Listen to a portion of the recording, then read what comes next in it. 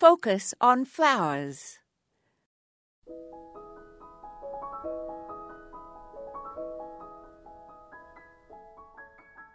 When you cut liatris, commonly called gayfeather, from your garden, place the stems in hot water for 30 seconds and then condition them in cool water for some hours before arranging them. Lilies should be cut when the first blooms on a stem open. Split the stems 1 inch and plunge them into deep, warm water.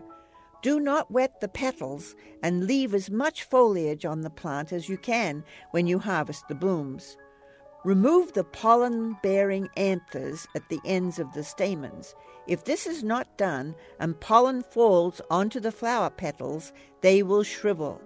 Also, pollen that gets onto fabric tablecloths or clothing is very difficult to remove.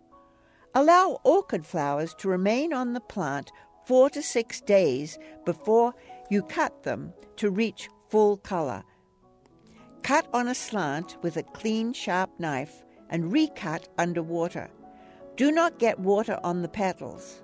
Stand orchid stems in lukewarm water in a cool, dark place until they're arranged.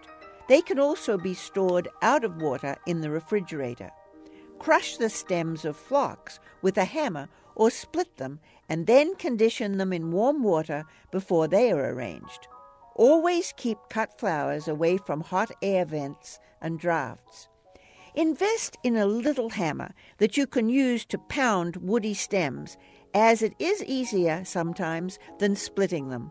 This is Moya Andrews, and today we focused on cut flower tips.